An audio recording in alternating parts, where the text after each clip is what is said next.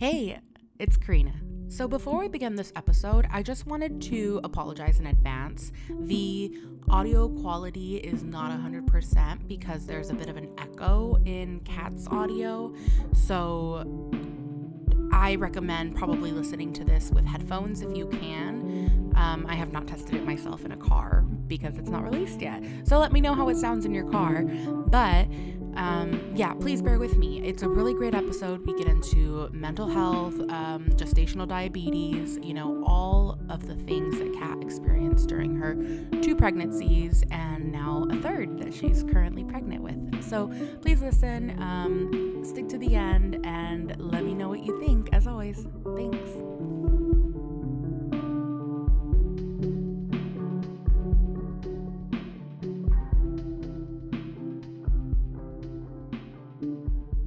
Welcome to Birth and Stuff. Today I have a special guest. She is someone who is a prima of mine through marriage. She is my husband's cousin on his mother's side.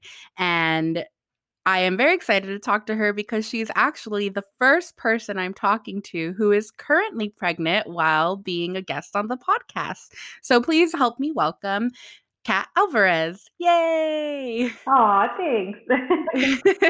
Welcome. Please tell us about yourself and your family and all that stuff. Yeah, so I'm 31. I'm married. I have 2 kids. I have Maxwell, who's 6, and I have Sienna, who is 19 months. So she'll be 2 in May, and I'm almost 25 weeks pregnant with my third. So yeah, I mean, aside from that, I'm a working mom. I work in marketing. My husband also works, so we're in a work from home pandemic household right now. Yeah, I was gonna say, so are you both working from home and Max is also learning from home, right? No, he's actually in class. So Oh, his really? school, particularly, yeah, I mean, thankfully in a way, he's in school. Mhm. But on the other hand, it's a risk too, having him go into class. So, but for Yeah, us, we're working all day. So we only have little Sienna who is a lot in and herself. herself, yeah. Yeah. They demand so much attention. Oh yeah, definitely. And she is one of those kids. So it's fun though. I mean, it's nice. We're just grateful. We have jobs still and we're able to work from home. And before that, both of us were going into the office every day. So yeah, Yeah. it was definitely a struggle. So how is it being pregnant and working from home? Honestly, it's making it go by so much faster. Really? Yes, like That's sometimes I forget interesting. and I'll get like a notification like, "Hey, you're 24 weeks pregnant." I'm like, "I'm 6 months pregnant at this point." But I'm so busy because I just started a new job too. So Yeah. 2 months ago. So now I'm learning everything. I'm in trainings. I'm on meeting after meeting that I feel like the days are just going by so fast. Whereas my other pregnancies, you know, I every little thing, every bump picture, every single week, I'm counting Yeah. it down. Like this time is just flying. And I mean, I've heard that from other moms too. Their third just flew by. But yeah, I just can't believe it. I'm already 6 months pregnant. I really can't. That's amazing. Oh my god. I would think because you're home every day and it's like the same thing, like it just gets so like it would drag on. That's how I'm Yes. expecting I'm gonna feel, but who knows? I might be, just as busy and working and all of that that I'm gonna be the same way. Who knows? But that's crazy. Yeah, you never know. Well, it's just kind of like I have a toddler too. So I didn't experience that with my first. They're almost 5 years apart. So he was a lot more independent by the time I was pregnant. And this time I'm still chasing around a toddler. So Yeah. I'm busy with work, I'm chasing a toddler, and the days are just going by so fast.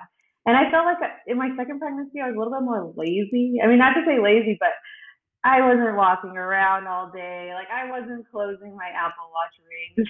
I mean, like not even close. I Yeah. was taking naps, like now I just really don't have time for any of that. And so I guess I'm a little bit more active this time around, which is helping. But Yeah. yeah, it's definitely different. That was one of the first things that I told Mario when we saw your pregnancy announcement. I was like, "But she's been doing the Peloton." And I was like, "I know people work out and, like, are pregnant, but I to me, it was like, oh my god, like, she's been kicking ass doing this, and then she's also been pregnant, like, wow." Yeah, like I never worked out in any of my previous pregnancies, either one. So I got pregnant like 3 months after I got it. And so I was already kind of in it, I was Yeah. into it. I was working out every day. So I'm like, am I even allowed to do this? And I asked my doctor, and she's like a Peloton weirdo like me. And she's like, Uh, yeah, definitely. yeah. So I got her okay. Nice. That's funny. I Yeah. remember when I was first pregnant with Damien, through work, we were going to the gym that was next door. I forget what it was called, but it's like one of those fancy Equinox or whatever Okay, it is called. Yeah, girl. but like we had like a deal with them so we could go do classes for the spin classes like once a month. And so I started doing those. I think we started them like in January. So I did the January class, I did the February class, and then in March, late March, I did that class and then I found out I was pregnant. And then I was like, oh my God, I don't think I should go anymore. But I didn't know. I was just looking for an excuse. But I liked it when I was doing it. But at the same time, I was like, oh my gosh, like, should I be doing like this? Especially for me at that time, I was starting to feel sick and losing weight. And I was like, I don't know if I should be working out on top of that, like I'm already losing weight as Yeah. it is. Like I was kind of nervous, so I just used it as Yeah, an excuse to I not took do a it. break too. Like right when I started feeling nauseous and stuff, I think I took like a almost 2 month break because at that point you don't really have the energy either. Yeah. I had never felt morning sickness in my other two pregnancies besides this one. So I'm like, yeah, I'm gonna be that mom that works out every day, Yeah. and 9 weeks rolls around and yeah. So tell I me didn't more take a look about at my bike at all. no. Tell me more about your morning sickness and like so your first two pregnancies were they just you were just pregnant and glowing and like a breeze besides the gestational diabetes or the low platelet counts? Yeah, yeah. So Max, I was 24 when I got pregnant with Max. So spring chicken still. Never been pregnant, so I felt like I could still take on the world, I guess. Yeah. And just I wasn't gaining as much weight, I guess you could say, because of probably my age. I Mhm. don't know, but yeah, with him, I had no morning sickness. It was a perfect pregnancy. I didn't gain so much weight. I was like, still really active. I was traveling a lot with my friends. Just, yeah. With Sienna, it was a little bit different. Like, I was 29. Yeah, I Mhm. was 29. And so with her, yeah, I didn't really have a lot of energy at all, but still no morning sickness. It was weird. I just tired, exhaustion, like normal. And I Yeah. think that like contributed to it was just like a combination of things, not really active. I wasn't working out as much at that time. I wasn't eating well at that time. And so the combination of the two, I think, contributed to having gestational diabetes at the end of the day, which was not fun. Yeah. When in your pregnancy did you I guess is it's part of that test that you have to drink that drink, right? Yes, The exactly. sugary You know what drink? test it is. Yeah. So, at what point did that test come back and say that you had it, or was it blood work? Like, how did that go? Yeah, so basically, you'd have that 1 hour test, right? Every pregnant person has it when they're 24 weeks pregnant. I had it with my son, and I failed that one too. And Wow. then when you fail it, they make you do a 3 hour test where they check your blood every hour, right? So they'll do it before they start testing you. And then every hour, they'll take blood and see, basically like to measure your glucose levels. And they Yeah. have benchmarks pretty much, I guess you could say. And if you don't hit them or if you're over what I think it's like 140 or something like that. And if you're over that, then they kind of like red flag you. So first hour, okay, you're red flagged. If you fail the second hour, then you're diabetic pretty much, at least in my Uh-huh. case. Yeah. So with Max, I failed the first hour, but not the second, so I wasn't considered diabetic. Okay. With Sienna, I I failed it. Yeah, I failed both of them. So then that I was freaking out when they told me I failed it. I'm diabetic. Um, I lost it. Like I was in the room with the doctor and she was breaking it down and I was like bursting in tears. I almost felt like guilty. Like, okay, I didn't eat right. I wasn't even walking every day. Yeah. So almost like major mom guilt for not doing those things to keep my baby healthy, you know? Yeah. Yeah. When in reality, it's a combination of things. It's not just that. It's your genetics play a big role in it. Right. So my dad is diabetic. My mom's always been borderline diabetic. On both sides, I have diabetes. So it's not really a surprise. Latinas, African Americans, we're already predisposed to diabetes. So, Right. a lot of us have it. And I think it's just like a combination of things too. Gestational diabetes is usually an indicator, they say, that you might develop diabetes type 2 later on in life. So it's like Mhm. all these things that are coming in when they announce and tell you that you have Yeah. it. Yeah. That's so frustrating too because it's so easy during the pregnancy to blame every little thing on yourself. And so then when you get news like that, you're like, "Ugh, like I failed. I did wrong. like Yep. yeah, just exactly like you were explaining, I should have done this. I should have done that. I should have." And like you said, it could be genetics, it could be a culmination of things. And I was doing some research before we got on this too, and I was looking at that as well, and I was just like, it sucks. Like it says, some of the things that could happen if you have GD is you have a bigger baby or you have to have a Mm-hmm. C-section because you have a bigger baby, like different things that it's kind of just a domino effect. It's not just like you have GD and that's it. Now we got to like monitor you and all this stuff. It's like you have GD and now this, and this, and we got to look out for this. And so, how was that part of it for you? Yeah, of course. So when they told me, of course, I like Googled it and I'm learning. I get all these pamphlets from my doctor. I'm learning about it and I'm just like freaking out. Yeah, I'm like, my naturally. baby's going to be bigger. My son was 8 pounds, 4 ounces. So he was already pretty big. So I'm just like, oh my gosh, what did I do? What am I doing? Yeah. And not only that is once they diagnose you with gestational diabetes, at least in my case and in my, uh, at the hospital I was delivering at and the medical group, St. Joseph, they take you or they refer you to a specialist. So you have to go to like a maternal fetal center. You have to meet with nutritionists. You have to go there at least like once a week or every 2 weeks. And Mhm. basically, you check your blood sugar every few hours after you eat, pretty much, and when you wake up, and you log it. And you have to go over those numbers with the consult like diabetic specialist and Uh-huh.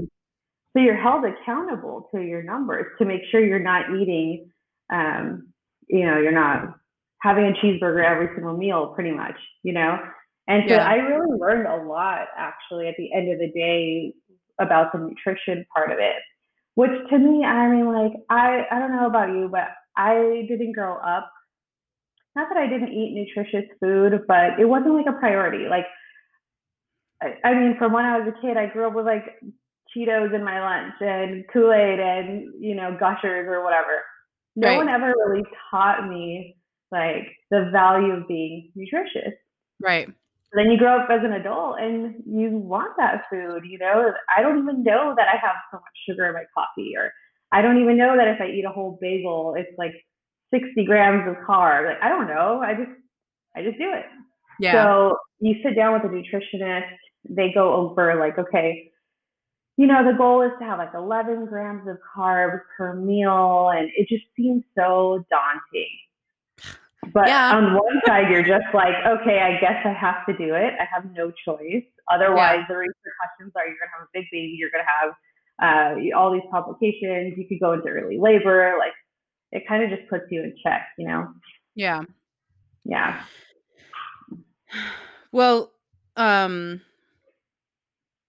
I had a thought and I lost it. What were some of the things that you ended up, I mean, eating after you planned with your nutritionist? Did you see a drastic change in what you were eating before and then what you were eating after? For sure, 100%. Like 100. When I tell you, when I was 24, nothing really affected me. Okay, I was having clucks and fries at Red Robin. I was having French fries. I had the Yogurtland every day. Now, I'm a little bit older, so Yeah. I gained so much weight, so fast with Sienna. Like right away, I was gaining a lot of weight, which I didn't even really care. I'm like, okay, well, I'm pregnant. It's different this Right. time. Number two, who cares? I didn't really think about the health repercussions that would have. So when I had, when they told me I had GD, it put me in check. And then, I took it very seriously. As my personality is, once I'm held accountable, once I have to write down those numbers and I see it, then that puts me in check. And I'm like, Yeah. okay, I need to do this for my baby, for myself. Like, I'm going to do everything I can to follow this, regimen that they want me to do. Yeah.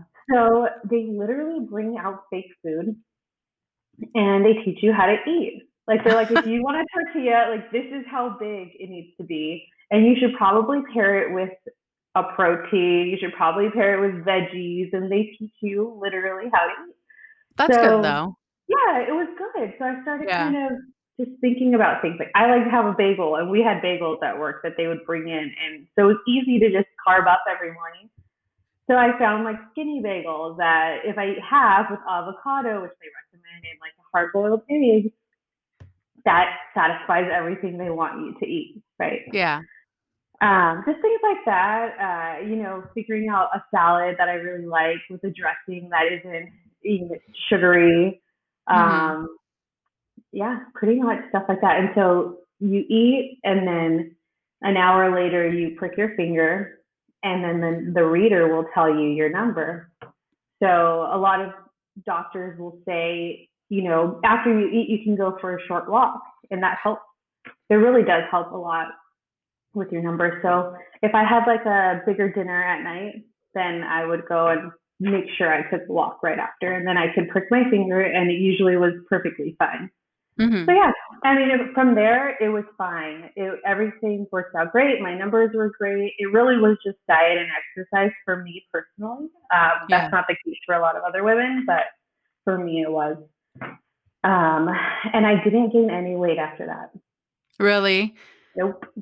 It, like, Mm-mm. kept you in check, basically. Yeah, I think I just gained a lot from not caring. And then once they put me in check, it's like, okay, it just all mellowed out.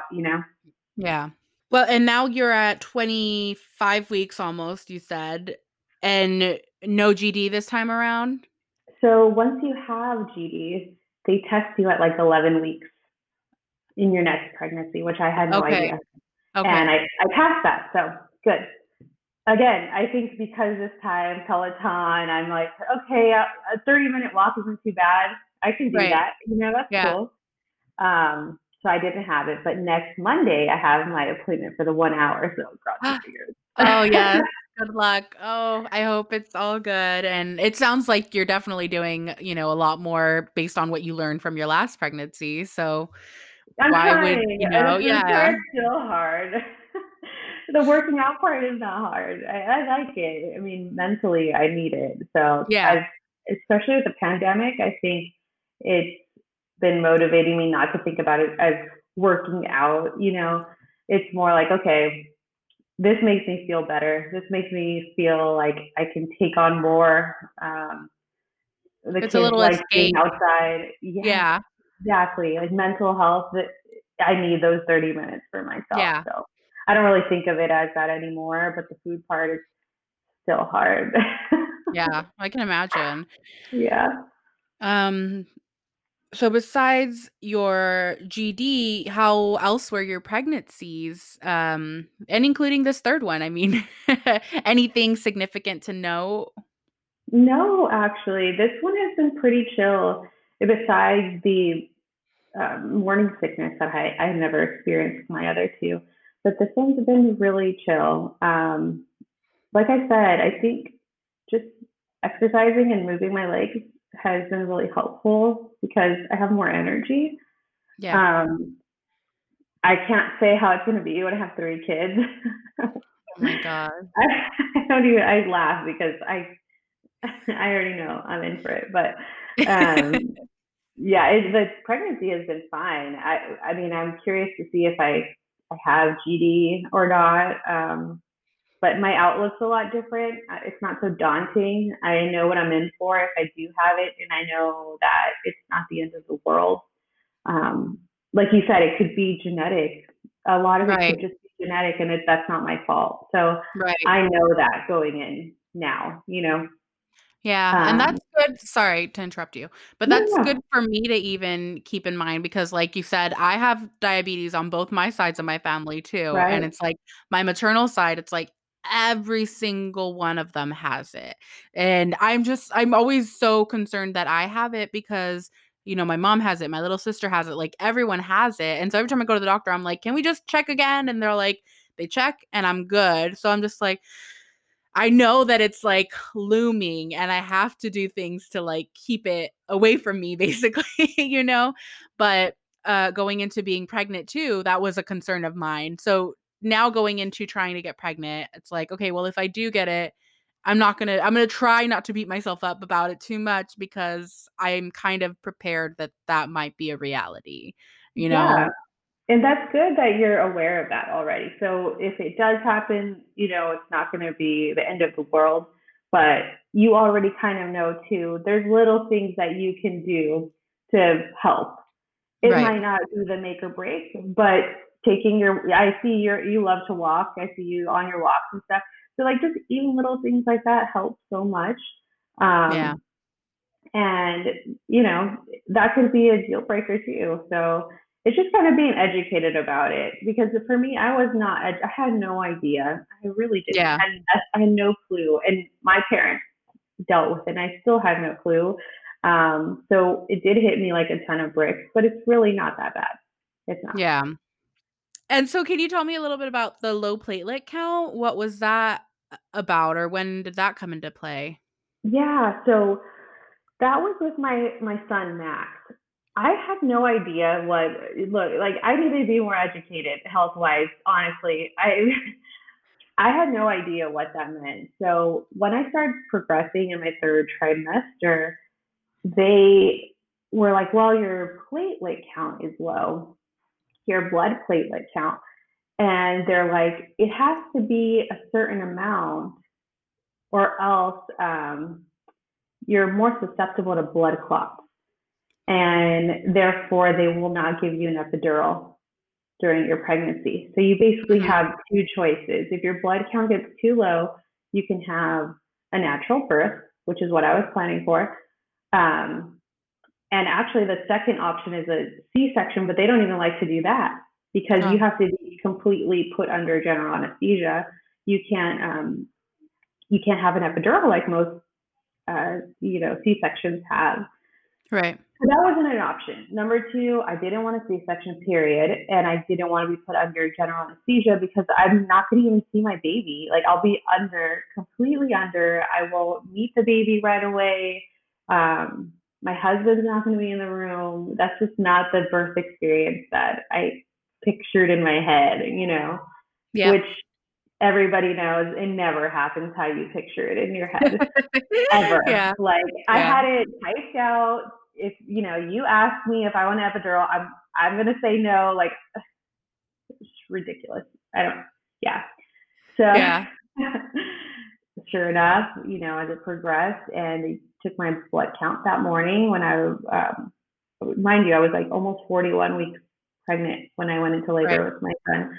So my platelet count was very low. And that was just not an option for me to have an epidural. So I geared up. I'm like, all right, I'm going into natural labor.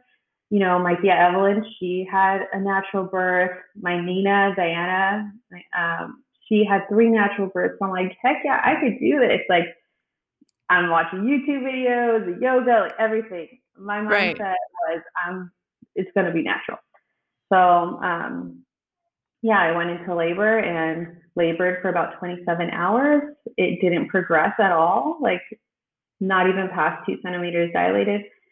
And it just kept plummeting my blood count, my Oh blood God. platelet count. And so by the end, they're like, okay, you're going to need a blood transfusion to keep going, or we can give you a C-section. So I just chose C-section at that point. I'm like, I need to see this baby. I Yeah. can't do this anymore. So yeah, that's my birthing experience. In a hazy way, I saw my son for the first time. My husband was not in the room. He didn't come out breathing correctly, so they sent him to NICU for I think 12 hours or so. So it wasn't too Hmm. bad, but still, like it was a mess. Yeah, You know how long it was between when your son was born until you got to see him? I saw him right away, which I remember.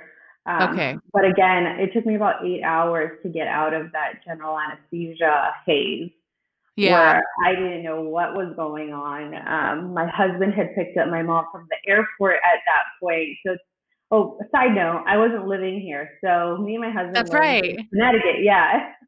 So we had Right. nobody, no one. Yeah. And my mom, when she found out I was in labor, flew out there. So thank God, when I woke up and came to, I had my mom. I was coming out of surgery for the C-section, Yeah. and I was coming out of this haze, and yeah, they're like, your son is on a different floor. He's in the NICU, and they wheelchaired me down there. So it was about like maybe 8 hours or so before I even got to see him again. So I Yeah, think we have a similar experience in that, really. the C-section, the general anesthesia, the haze. Because I feel like when I talk to women for the podcast that they're recounting their stories and they remember every little detail of everything and the times Yeah. and everything. And I'm like, how do you remember all that? Like, especially for me, it was a haze because it was daylight saving time. So time was not a Oh, thing as it was because it was 1 o'clock like so many times to me, you know? yeah. So we were already like, I just know that I labored, like the whole thing was less than 12 hours, Okay. basically, is all that I know. We went in late Sunday night or Saturday night, and I had Damian by like 7 in the morning via C-section or 7 or 8 in the morning via Was it C-section. planned? Sorry to interrupt. No, you're fine. No, so it was at 37 weeks. I started back laboring, and I was like, I'm probably okay, like probably just Braxton Hicks or something. Like I didn't know, and I of course For like sure. I would Google and like pain in lower back, like you know how you do. Like I'm trying to get a very specific answer here. But yeah, the whole thing was just like a haze. I was completely under. Mario was not in the room. We both didn't get to really see Damian until like a couple hours later. And I just remember I was in a very good mood when I came out of my C-section, and everyone was super surprised. Like she just had a crazy traumatic experience. Like her child is nowhere to be seen, and she's like happy. And I was just like, "What to Because you do?" don't Like know, you don't know what you don't know. Like that's what I exactly. mean. You don't know you're not supposed to be with your baby. Like when my mom got there, she's like, "Where's the baby? Where's the baby? You need to go with the baby." And I'm like, "I don't know. This is where they put me." I had Yeah. no idea. So I'm sure you can relate in that sense. Yes, it's very much the thing of just like, well, the doctors obviously are doctors because they know what they're doing. Like, I am not one to be like, "Oh, my baby should be here next to me or laying on my shoulder. What is this called? My chest." Yes. I'm like, "What is this called?" I can't think of it. Um, yeah, so I wasn't gonna fight anyone on it, I was just like, if they say like, finally, when the doctor came and told us, like, "Your baby had some seizures and blah, blah, blah," like, all that stuff, I was like, "Okay, so this is more intense than I even thought, but, like, when do we get to see him?" And, yeah, it was not until late that night that we really got to go and see him in the NICU, and even then, like, we couldn't touch him, we couldn't hold him, we couldn't do any of that stuff, so it was literally just looking at him in the isolate and being like, okay, there he is. Like, and Yeah. seeing him, and I don't know how Max was when he was in NICU, but with Amyan, especially because he was 3 weeks early, or 37 weeks when he was born, uh he was very small and very weak and very he was under like morphine. Like he was completely out. So he just didn't see, it was very easy to switch from that happy positive attitude until I saw him and saw what condition he was in, and then I was like, okay, this is way more serious than I thought. You know what I mean? Like Yeah. it really, all those questions of like, is my baby going to be okay? Am I going to have a baby at the end of this? Like all of those started to go into my head, and then it started to become a lot more scary. That's when I think the haze started kind of wearing Wearing off off. Yeah. from all of the drugs from the surgery and stuff. So I think you're the first person that I've talked to that has mentioned that. So I'm just like, we kind of have that similar experience in that, we weren't active participants in our labor, right? Do you feel that Right. way too with Max? For sure. 100%. Like, before I had Sienna, it was kind of like it hurt a little bit, like I felt like I didn't get that entire experience that most Yeah, women get, like not only did I not satisfy my dream of having a natural birth, like I didn't right. even have a C-section where I was actively participating. My husband was not there. Like, you know what I mean? Yeah, So when I talk to moms, like every once in a while, I'll talk to a mom that's been through a similar experience where I'm like, okay, you get it.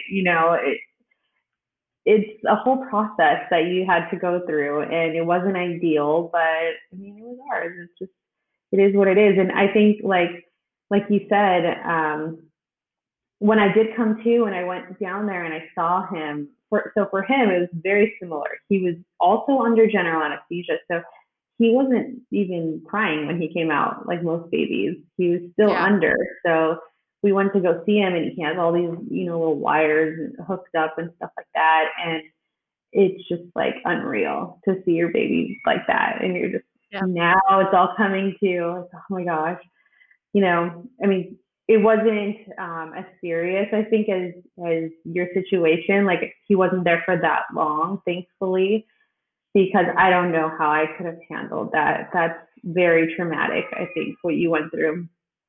Because how long was he in there? For a while, right? He was in there from the 4th through, I think it was the 12th or the 13th that we came home. So almost Okay. 2 weeks. Yeah. Yeah. And those are long days, especially you're recovering from a C-section too. Yeah. Yeah. Yeah. So for about a week we stayed in the hospital with me recovering. They kept saying you can go whenever you want, and I was like, my son is here. Like I'm not going anywhere, like Yeah, I'm going to be right down the hall from him as long as you'll have me. And then when you kick me out, then I guess I'll travel and come see him, cuz not only was he in the NICU, but like we had, our birth was in the Anaheim Kaiser, and then we got transferred to the Downey Kaiser. So it's like even more for us to travel after I have just had surgery, like I was like, I don't want to be in a car traveling every day to go see my son, and like I'm still trying to heal too. So for it was a sure. whole thing. So I wanted to ask you, after those, was he only in the NICU for that day and then they brought you or brought him to your room? Yes, yes. So he was only in the NICU for those 12 hours, and then eventually they brought him to my room, where I stayed.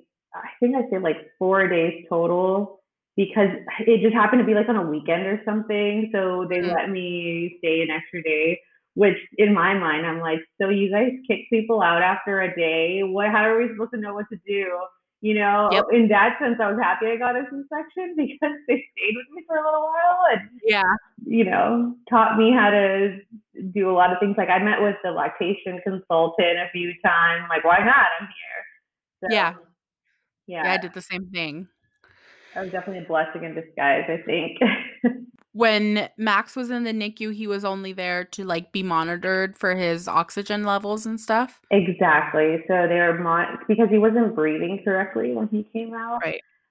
because of probably general anesthesia. They just were monitoring his breathing that entire time. Yeah, and Okay. it was interesting because, like I said, he was pretty big. He was 8 pounds, 4 ounces. I guess that's kind of big.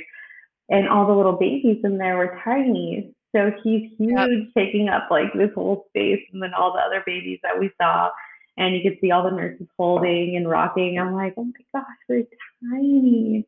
Yep. Yeah.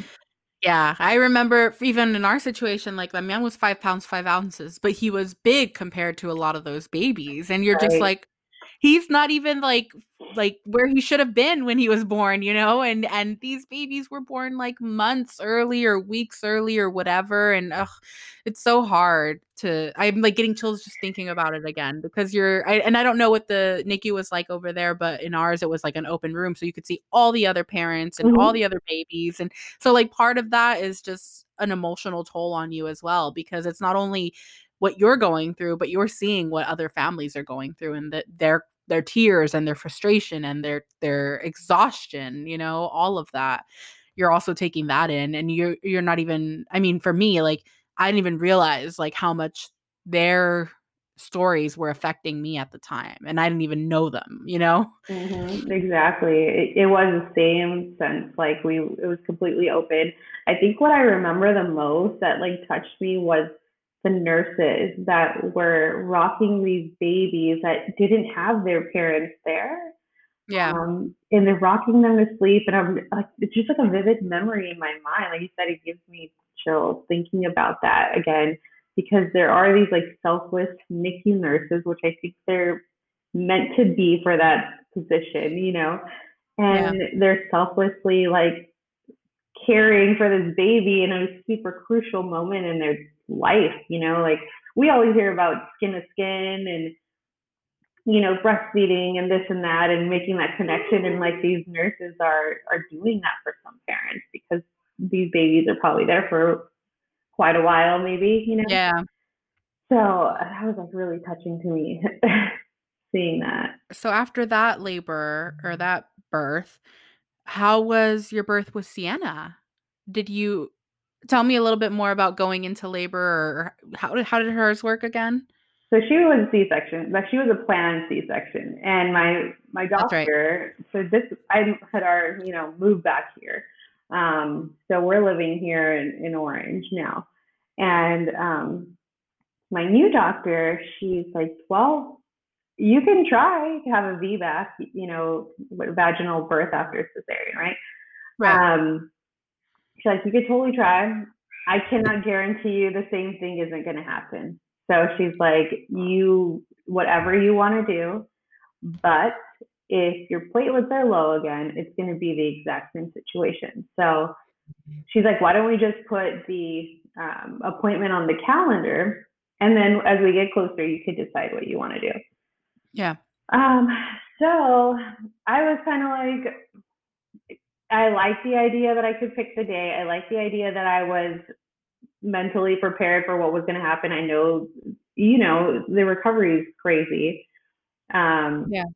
so at least I know what to prepare for this time. Right. The interesting part about it is that she, so in Connecticut, they never had me do extra specialist blood work. They never sent me to hematologists. They never really dove into the problem of why I had this platelet level issue. They just remedied it, I guess, with they give you steroids and like hope for the best, right? Yeah. And so my doctor was like, well, I don't want to even go to that steroids point yet. Like, let's send you to a specialist and figure out why you're having this issue. I go to one appointment with a specialist and they're like, oh, you're low on B12. So I could have been taking a B12. Literally just something you could have bought at like Target and been taking it. Yep, exactly. Wow. So once I got on the B12, my platelet count came up. Everything was smooth sailing with Sienna, and I had the epidural during a C-section, so I was completely awake and I was involved, and it was perfect. It was great. Like I loved it. I loved every Can you part tell of me a little bit more about that? Because as, you know, someone who's trying to go into getting pregnant for the second time after having a C-section, being under general anesthesia, a lot of that is my anxiety of like, obviously I don't know what's going to happen. And obviously I'm not trying to plan for any kind of way because like we said, that doesn't matter. You know, it's it. going to Yeah. happen how it happens. But how was that experience for you to have, you know, to be present during the C-section and to be able to see her and all of that? How was that for you? It was awesome. Honestly, I was really scared because the last time I had already labored for 27 hours, like I said. So I was like in a Right. daze of pain, of exhaustion. Both me and my husband had been up for over a day. Um, I was in an insane amount of pain with Max, and that I'll never forget. Like I felt like I literally said over and over, "I'm dying. I am dying." Um, so this time, I think because I didn't have that to mask anything, I was feeling every bit of nerve that you could going Yeah. into it. So everything, because there's like a whole process when you schedule a C-section that they make you go early, you have to sign papers, you have to do, all this procedural stuff before you even have it. So there's like about 3 hours of that. So the entire time I'm like freaking out, like, what is this going to be like? Yeah. Um, and then they wheel you into the OR and they give you an epidural in your back, and instantly your legs are completely numb, which was cool. I was like, okay, this is now I get why people get epidurals. This is awesome. I Yeah. can push a baby out with no problem. This is great. Yeah. And then yeah, and then they kind of put you under, which well, not under. So they give you the epidural, and there's some side effects there. So for me personally, I got very nauseous. I started like dry heaving. So sometimes Ugh. they give you like, I don't know what it's called, but it's to help you not feel nauseous anymore. And so there's going to be a little bit graphic, I guess. So when they start taking the baby out, you can't feel any pain, but you feel pressure. So you feel that whole baby coming out of your stomach, and you feel like there's nothing in there anymore. But there's no Ah! pain or anything. It's just the sensation of it, which Yeah. Oh my God, that that's so part crazy. was weird. Okay, that was Yeah. like the weirdest thing. And then you start hearing a baby cry, but you cannot feel anything. So trust me, there's no pain. And yeah, once I heard the baby cry, like then stream of tears. I was awake and feeling every moment, every emotion. Like it was awesome. It was really awesome. So Steven was there too? yeah, Steven was Good. there. So he's like checking her out. He brought her over to me, put her on my chest. Like it was a cool experience for sure. That is so cool. It gives me hope. Oh, that is so crazy though to feel like I guess it's kind of even like a weight being lifted from you, and this baby is now its own. Like it was a part of you and now it's its own thing. It's crazy. Right, because like we didn't experience that with the first, really. You didn't Yeah. experience that like you're giving birth and like you're Yep. creating life, it was all kind of a haze and you're put under. And this time I really felt like I saw the whole process and I could see why that is such an emotional experience. And it was really cool. So I hope that, I'm praying for you. I hope that everything goes smoothly the second time around. I think, hopefully they can address issues beforehand. You know what I mean?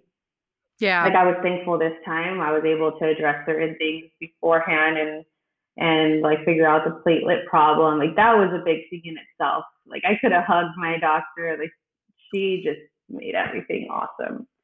And that Yeah. makes a big difference too. Somebody that's gonna like champion for you and really have your best interest. Yeah. Definitely. With Sienna, so after she came out and everything, she was good. She didn't have any complications or anything like that, huh? No. How long were you in the hospital for? Just for 2 or 3 days, I guess. Yeah. Okay. I think it was like 2 or 3 days, and then we came home right after. It was pretty seamless. And how was recovering from the second C-section? That was fine. I think my husband and I were really prepared for it. So like our home was prepared. I had like an area. We had diapers and wipes, and we had stairs at the time. So in one room, in the other room. What I wasn't prepared for was the postpartum part of having two kids mentally. The physical part was actually easy this time. It was the Mhm. mental part of having a 5-year-old that has had my undivided attention. Yeah. And then now welcoming another baby that I don't think any of us were really prepared for having two months. Nobody is. You don't know how you're going to react to that. Yeah. But Yeah. my son too, that was really hard on him at first. Yeah. So I know you wrote on your your questionnaire that you had postpartum depression and postpartum anxiety. Yes, I had both. It was more, I would say, an anxiety, but like the way I react to situations, even prior to, is by crying. I'm just a Yeah, crier. So when I same. get anxious, I cry. When I get angry, I cry. Cry. Yep. Because of the crying, and when I would tell my doctors like what was going on, how anxious I was every minute of the day, I would cry. And so they're like, okay, well, you have both because crying this much isn't normal either. So, yeah, they diagnosed me with postpartum depression and anxiety probably about like 4 weeks after I had the baby. And what was that like for you? Did they give you any kind of not I don't know if it's would be called treatment, but did they give you anything like do this or take this or, any kind of tips to get through it? Or was it kind of just like, hey, let us know if things get worse? Well, so I have a really unique situation. My doctor, who I was really close with and bonded with, she was also pregnant. So at the same time, she was Wow. 34, 2 weeks behind me. So when I went to go see the doctor for my 6 weeks appointment, um, I had to see a different doctor. She was on maternity leave. So the doctor they sent me to had been there forever. She was like this older lady. You could tell she was just trying to check me off for her day, you know? At least Yeah. that's how I interpreted it and that's how I felt, especially coming from somebody that would sit there and look me in the eye and like treated me like a friend, you know? Yeah. So she's like, okay, well, you filled out this questionnaire. It looks like you have postpartum depression. I'm going to prescribe you with Zoloft and you're on your way. And I'm like, that made me cry even more. I'm like, what do you mean? I've never taken antidepressants. I've never taken anything in my entire life. Not that there's anything wrong with it, but don't you think there's a few things before that you want to Right. maybe suggest to me instead of just go straight to the medication, you know? Right. And I told her, I'm like, I don't feel comfortable taking medication. Like, can you tell me anything else? Like, do I maybe work out more? Like anything? And she was just like, okay, well, if you don't want to take the medication, then basically I can write you a referral. Here's a phone number, call them. It's a maternal therapist and you can see them. And I I would think that's where you start. me too. Like, I was because I was waiting to say, I would think that, like, with regular therapy or anything when you like, with Kaiser, when I started that process of, mental, "I wanna see a therapist, blah, blah, blah, what does that take?" Okay, they took me to an initial assessment, we talked through my things, then they said, "Okay, I'm gonna refer you to the psychiatrist, we're gonna refer you to the therapist too," but it was a little backed up at that time, so, like, to get an appointment, so I saw the psychiatrist first. I think that same day I was able to get an appointment. And they they marked me as like a high risk case. So so I was Yeah. like, I'm good, I promise. I just have a lot of anxiety. But then she spoke to me. I got to, so it was through speaking things out. And then she was like, we're also going to give you this medication. You can try it very small to start. And I was like, okay, great. And then going to therapy and like, you would think that it would be, "Oh, you're feeling these ways? Like, let's talk about it. What's making you feel that way?" Like, Yes. talking it out first, not as an afterthought because you don't want to just go straight to medication. That is so wild to me. It was wild. And I didn't have postpartum depression or anxiety with my son. So I didn't know what to do or what's right and what's wrong, you know? So yeah, when she said that, she's like, all right, Zoloft, here you go get it. I'm like, no, isn't there other things you want to tell me? Like maybe you should take a walk. Like, no, it was just straight Zoloft. So I mean, thankfully, so part of St. Joseph's, and I don't know, it's probably the same with Kaiser, is that they make you go to like a 1 week appointment with a therapist, right? And they basically like, I forgot what it's called, but it's like at the maternal fetal center. And they basically like check the baby, make sure you remember how to like put their seatbelt on. They ask you how you're doing. They do another like postpartum check on you. So that was the girl that I ended up seeing again for therapy.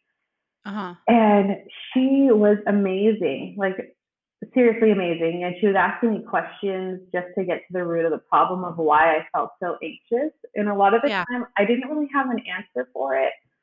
I don't know why I feel anxious. I wish I didn't have to feel anxious. I don't know. Right. A lot of it came from my son because I felt like I was such a hands-on mom. Yeah. Like his grades, his progress. He was in kindergarten. He's the youngest one in the class, so I always try to make extra time to like sit and teach him and to make sure he's up to par with the class. And I couldn't with the new baby. So all Yeah. that time I spent with him, my fear was like he's gonna revert by the time, because we were in the summertime. So like by the time he gets to kindergarten, he's gonna forget everything that we've talked about, and Mhm. now he just wants to watch TV and play video games and stuff like that. And I'm such a bad mom. And he used to like do schoolwork and go outside, and now I'm such a bad mom because I am only focused on the baby, right? So she helped me like identify issues, like he's on summer vacation, like she'll tell me stuff like he can have a break too, like let him have Yeah. just things that I didn't even allow myself to feel, or even like I didn't give myself that room, right? um so she was like, well, why don't you take Zoloft and it'll help you? And so this is like the second person that has told me about medication. And like, I'm not sure if you identify, but like personally, I don't have anybody in my family or that I look up to, or anybody I know, probably that I know, because nobody really shares that stuff. But in my Right. mind, like I don't know anybody that takes medication. So if they can get through it, I can get through it, even if I'm suffering big time, even if I'm crying every single day, even if I'm like anxious and I can barely function, like they did it. So I need to like brace myself and buckle up and do it. So it was really good because the therapist was like, I'm not telling you to take it, but I'm just telling you, like, give it a chance. Like take it up from the pharmacist, put it in your pantry, and just have it there. And if you ever feel like you really cannot take it anymore, who cares? Don't tell anybody. Right. Don't advertise it. Don't tell your parents. Don't tell anybody. Take the medication. So like that was a month later, I got to that point where I'm like, this is not good for anybody. It's not good for my husband. It's not good for my kids to have this type of mom that's like freaking out every day. Because I have like really irrational fears. I had Yeah. fears that like I'd be laying in bed and my house was gonna catch on fire and my kids were gonna die. Like those are my fears.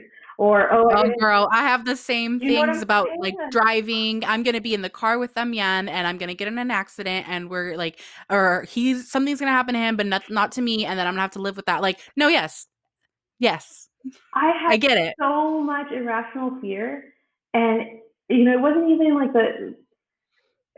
like me. It was mostly like things out of my control. Like something Yep. out of my control is gonna happen, and then everybody's gonna die. Like I thought those thoughts a lot.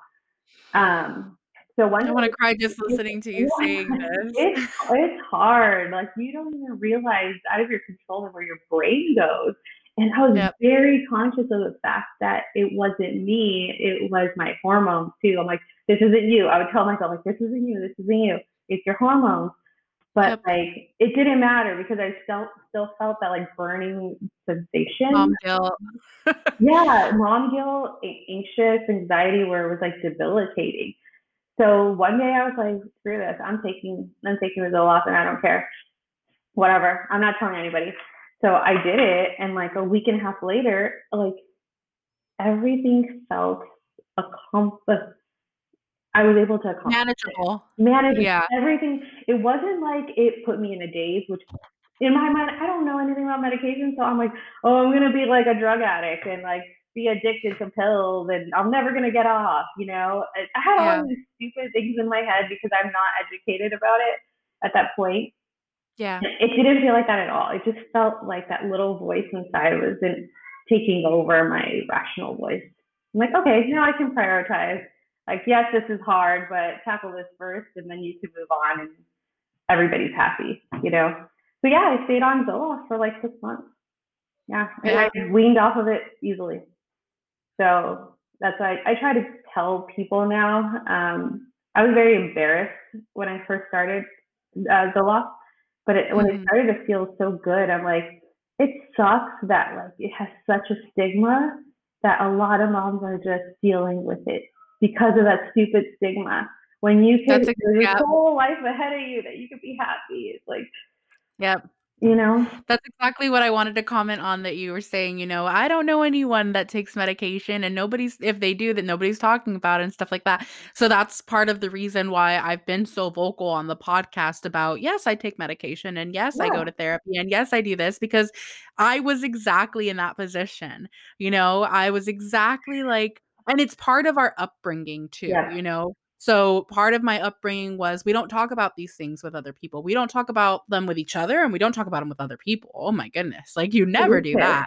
Yeah. And you don't tell a perfect stranger about it. And you don't have a podcast where you tell everyone about it. you know? So that was all like my thinking.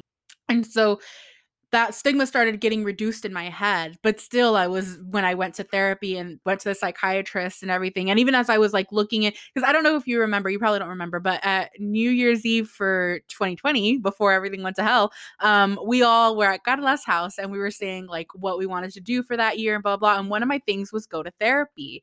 And so I was even that, like sharing that with everyone was like, oh my God, I'm gonna say to this group of like my husband's family that I want to go to Yeah. therapy and they're going to think I'm fucking crazy, you know? But I was like, but I want to be real about it because that's that's how I was feeling at the time. I was just like, no one is real. If any of these people are going to therapy, I don't know that. And it's Right. not my place to know that. But, I want people to feel like they can talk to me about those things and I can talk to them about those things. So For a lot of sure. that stigma was in my head before, and as I've gone through this process in the last year, I've kind of just gotten very open and being like, "So what? Like, what are they gonna like, if they think I'm crazy, if they think I'm a drug addict, if they think this or that, like, I know myself." And it's so funny because my mom said that one time, and I thought it was the funniest thing. She's like, "I know myself." And I was like, "What? Like, that's weird."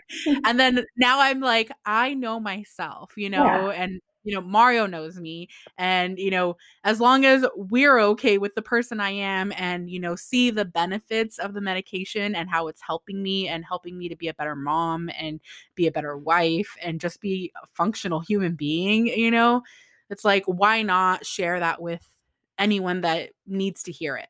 Because I'm not here to praise to tell everyone, "Hey, you should all be on medication," because that's Right. not the case for everyone. Like that's Right. not everyone needs to be on it. But there are some people that have these feelings and they just don't even know how to explain that to someone or like you said, having those irrational fears of something's going to happen to someone and they think, oh, that's just me and I'm crazy or something. Like I had even told my therapist about that one about the car and like something being like because they always ask you in therapy too and they do like an assessment and they're like do you have thoughts of killing yourself or killing someone else? And it's like, no, I don't, but I have irrational moments where these thoughts pop into my head that something's gonna happen to us, and Mhm. it's, like, gonna be really bad, and they're like, "That is completely, unfortunately normal." Like, a lot of people in this position feel that way, and that was when I was like, "Well, then why the hell don't they say something?" Like, like, why I'm over here suffering thinking it's just me, and meanwhile, so many other moms probably feel that way and just people in general. So, yeah, it's Yeah. just part of the whole reason I started this podcast is, having these conversations, letting people know that other people feel that way and not feeling so alone. Like I still am like trying to fight back tears because it's just such an important thing to It is. It share about. is. I had like a moment too. And well, for the past few years, I've had like this little voice in my head telling me like, I have like a love hate with social media. Yeah. I like social media because I get to see what my friends and family are doing, and I like that involvement in their life, and I like to keep up with them, just because I'm a naturally social person. Mhm. But at the same time, I feel like we get inundated with perfect images all day, every day, and I really think it like affects us more than we know. Um, Mhm. so at that time, I was like pretty cognizant of what I'm posting. Like, am I being authentic or am I just posting these perfect pictures of my family when in reality, I am freaking out every day. I'm crying all the time. This is not the reality, but I post this picture perfect, moment. So I decided at that time, I'm going to be completely authentic and I'm going to post that I am dealing with postpartum depression. Like, screw it. Because honestly, at night, I would go on Instagram and look at the hashtag PPD or PPA and read story after story because it made me feel better. I'm like, yeah, whoa, I'm giving myself such a hard time. And all these other women are so brave in telling their story, and it's making me feel normal.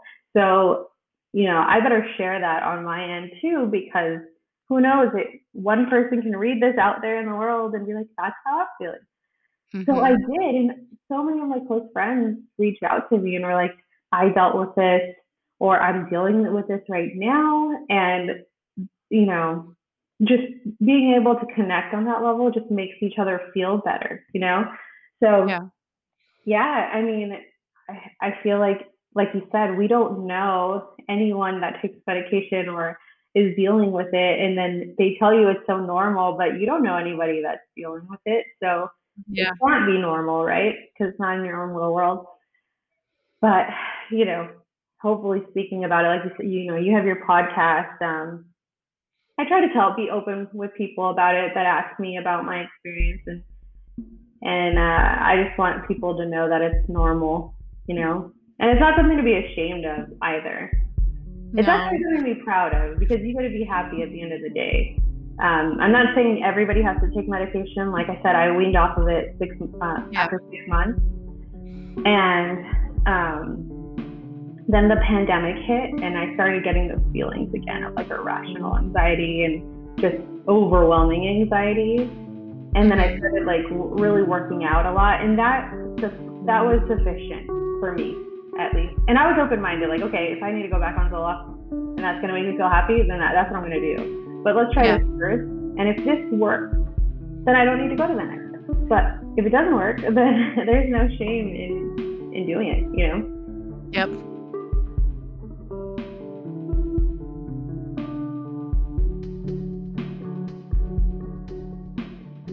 Okay, well, we'll have to have you back when this third baby is born. And hopefully it'll just be an easy conversation. I hope so. We'll see. I doubt it. Okay, but cool. I also am learning a lot from your podcast and different experiences, because every pregnancy is different. You never know what's going to come up the next time. So this is all really valuable.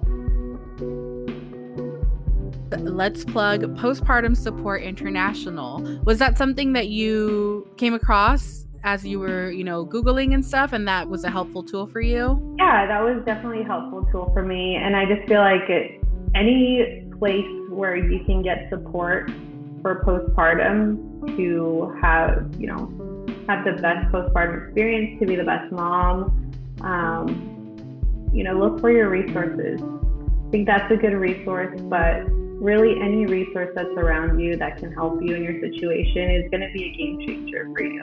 And also, like, if your doctor isn't supporting you the way you need to be supported in that time, it's okay to change doctors. You're not tied to that doctor. You can always, no matter what insurance you have, you can make the change, whether it's now or in a month, But I highly suggest trying to use all your resources you can to get your help.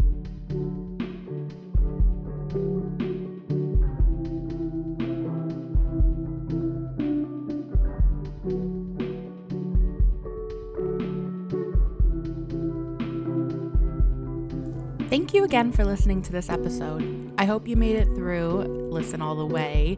I know the audio was a little off because of the echo, but hey, pandemic life, what can you do? We can't record in person and control all the factors, so you can still get the important parts of this conversation, whether you listen to it in your car or on headphones, however it worked best for you. Thank you for listening.